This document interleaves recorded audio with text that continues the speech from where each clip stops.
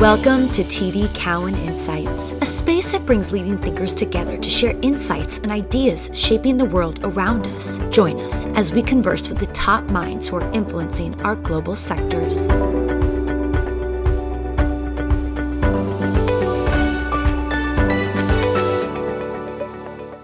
This is Oliver Chen. I'm TD Cowen's new platform, retail and luxury analyst, and host of the Retail Visionaries podcast series, where we meet inspirational people and discuss impactful topics. Here with me is Jason Karp. He's the founder and CEO of HumanCo. What sets Jason apart as a visionary and leader is that he's mission-driven and cares so much about the health of our generation and those to come. We're excited to have you on the podcast today, Jason. Thanks for having me. A little bit on Jason. His focus on health and wellness and the genesis behind HumanCo has deep personal roots, as he was diagnosed previously with several autoimmune diseases, which launched his journey here. Prior to starting HumanCo, Jason was the founder and CEO of Tourbillon Capital Partners, an investment fund that managed over $4 billion in assets and has over 20 years of investment experience. He retired from the hedge fund industry to focus entirely on health and wellness in 2018. This included selling his first food venture, Hu Chocolate, to Mondelez in 2021. Jason, for those newer to the story of HumanCo, can you talk a little bit about how you got here? What is your mission? Well, those are two questions, Oliver. I got here because, as you mentioned, I had a debilitating illness in my early 20s where I was going blind. And despite the doctors telling me it was incurable, I cured it using food. And after that long, difficult struggle, I realized that so many people, particularly Americans, are struggling with their health.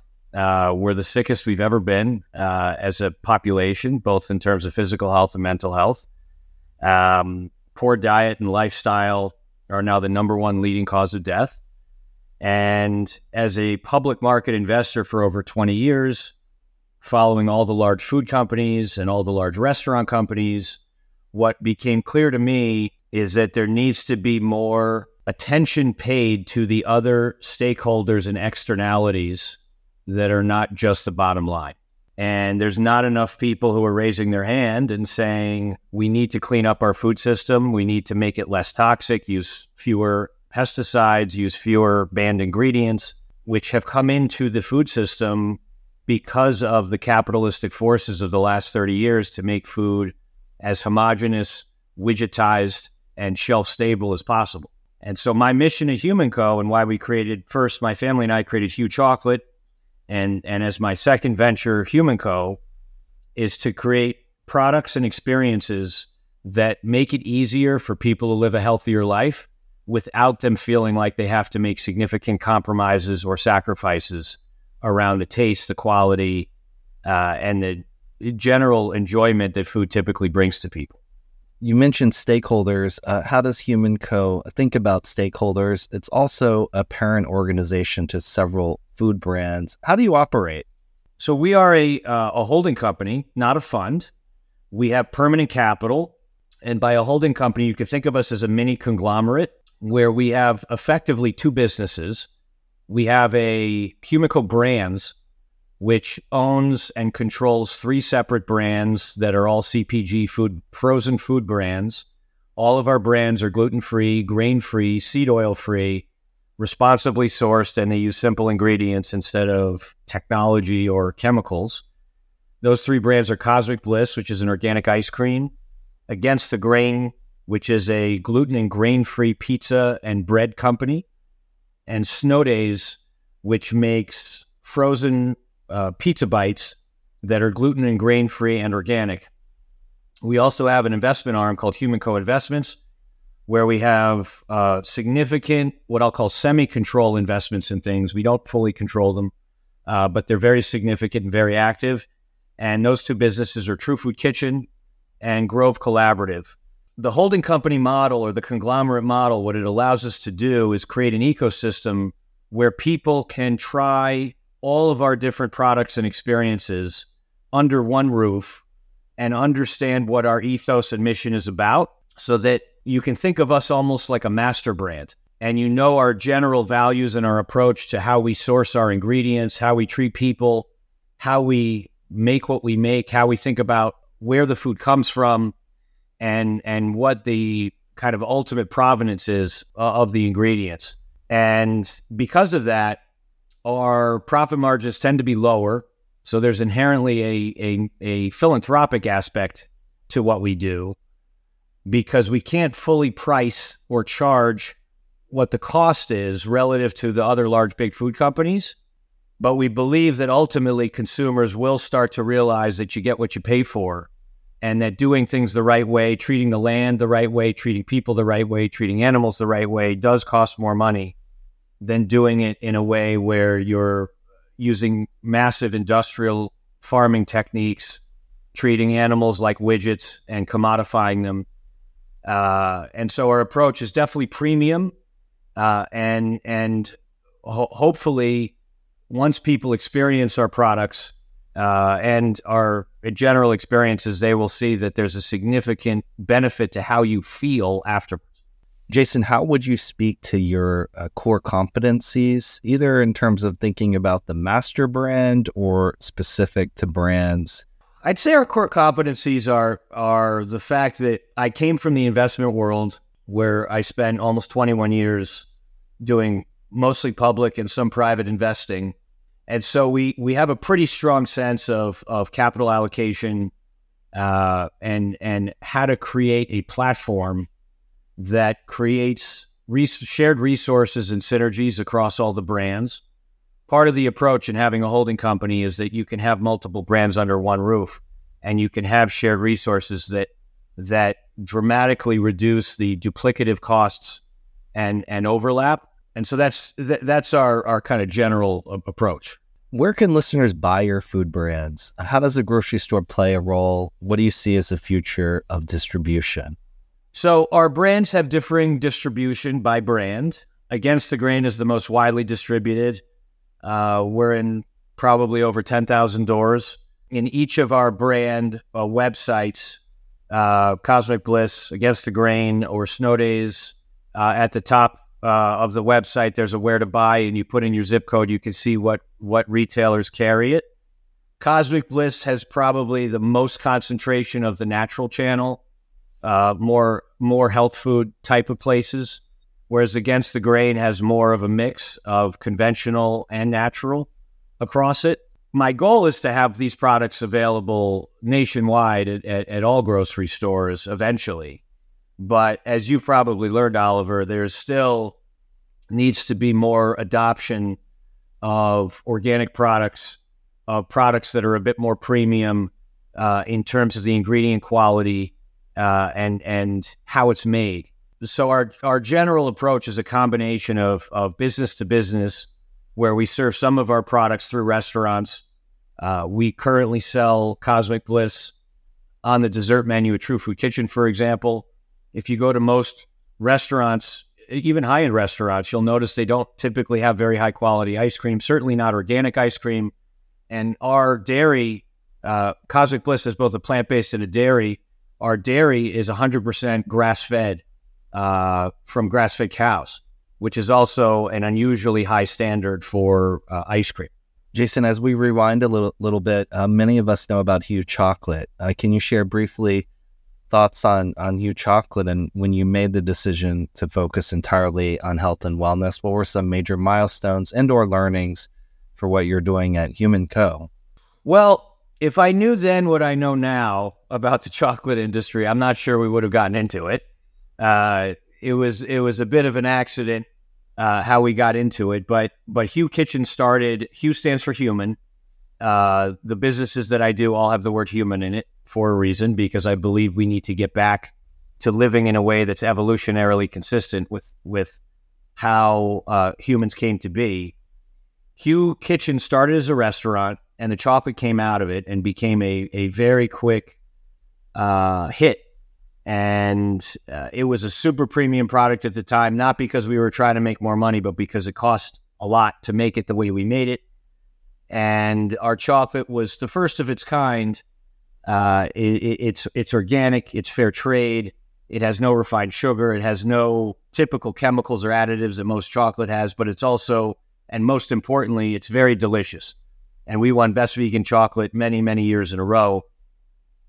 The evolution of that chocolate was fascinating, I think, for my family and I, because we didn't really know what we were doing when we got into it. And we had to figure out a lot of things the hard way. Things like how to source a massive amount of organic, unrefined coconut sugar, which wasn't a huge ingredient when we got started, to how we dealt with distribution, to how we dealt with relationships with very large retailers. And so we learned a lot of lessons, many of which were tough lessons to learn. We had many hiccups, and when people see a big exit of a company, they think it was a straight line up. But there were a lot of really terrible, dark moments in that journey of getting from where we started to where we finished. There were many weeks where we were very close to shutting it down.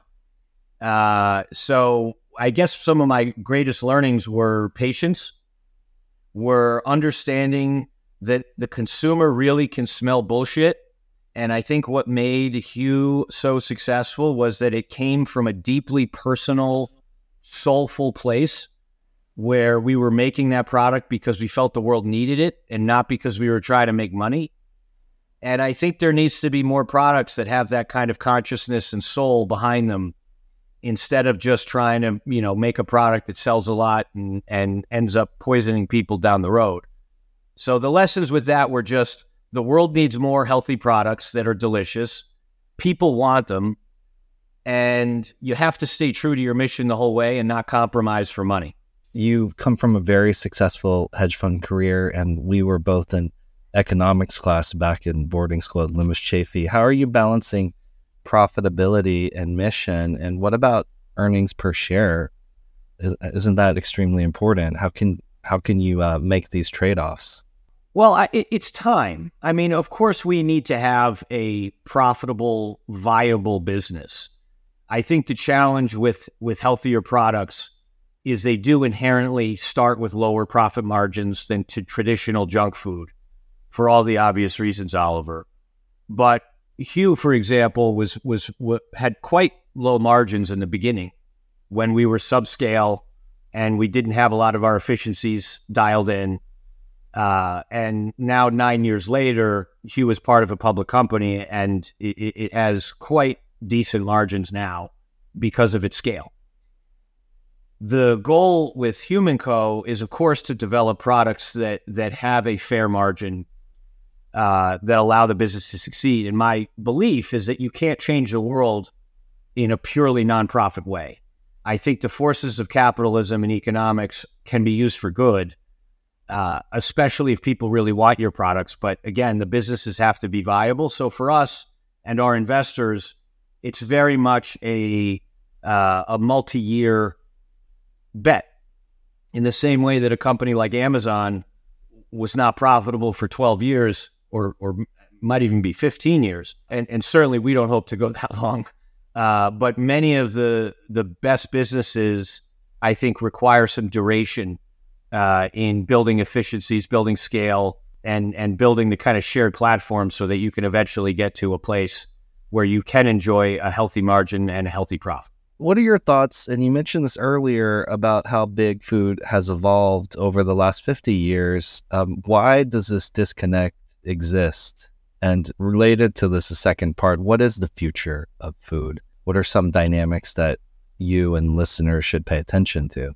I mean, the disconnect exists, and I don't think very few public companies and very few public market executives, I think, are malicious. I think everyone's trying to do the right thing. But I think this disconnect exists in terms of why we still have so much toxic, terrible food, is because of the public market incentive structure. If you are a large public company, just think of this as an example, Oliver. If you're a large public company and your most profitable product is soda, which it typically is for those beverage companies in terms of profit margin, and then you bring in something that is much better for people. Let's just say it's not made with a plastic bottle, or let's say it doesn't use chemicals and it uses more organic ingredients. They're not going to be able to charge the same pass-through price, which will give them the same profit margin. So when it gets to the board meeting and that company is maybe having a hiccup, the board, which answers to shareholders, eventually says, you know what, do more of that super profitable thing and do less of that thing that doesn't make as much profit, because if you focus too much on that healthier option, we're going to get fired. And if you look at the history of public companies trying to do this, people were fired over and over again. And so I think that disconnect will persist in the public markets as long as there's not other ways to measure the externalities of, are you polluting the world? Are you creating too much plastic? Are you poisoning people? That's all stuff that's downstream much, much later. And you know, giant index funds are only looking at whether that stock is outperforming or underperforming. So that's why the disconnect exists. I think the future, especially as you've seen recent articles in Bloomberg and the Journal about cancer rates in people under the age of 35, particularly in the gastrointestinal area, you know, cancers of consumption, nanoplastics. And now we've discovered in the last few months that all the plastic bottles are shedding, and we're consuming tons and tons of plastic as humans every single day, which is leading to cancers and all these other new diseases that we're developing. I hope that public policy gets involved sooner rather than later and starts banning some of these practices, because I don't think the public companies are going to, it's actually like a game of game theory in terms of who blinks first. And I don't think they're going to change their habits unless the market or the consumers start voting with their wallets and saying, we don't want that stuff. Jason, in closing, we'd love to hear about what's next for HumanCo and any closing remarks you might have on the future of food. We're going to continue to develop products that we think people love and want and are done in a much more responsible way. We're doing some really unique partnerships with some very interesting, high-profile people who have reached out to HumanCo and wanted to be a part of some of our products. So in the next couple of weeks, you're going to see a launch of a new celebrity product. It's going to start at Erewhon Market in LA, and then we'll go nationwide. I need to keep it under embargo, so I'd say just keep a lookout for that. But I'm just going to continue to do what I do and hopefully help people heal themselves the way I was able to heal myself. Jason, it was great spending time with you. Congratulations, and excited about everything that's on the horizon. Thank you. Thanks for joining us. Stay tuned for the next episode of TD Cowen Insights.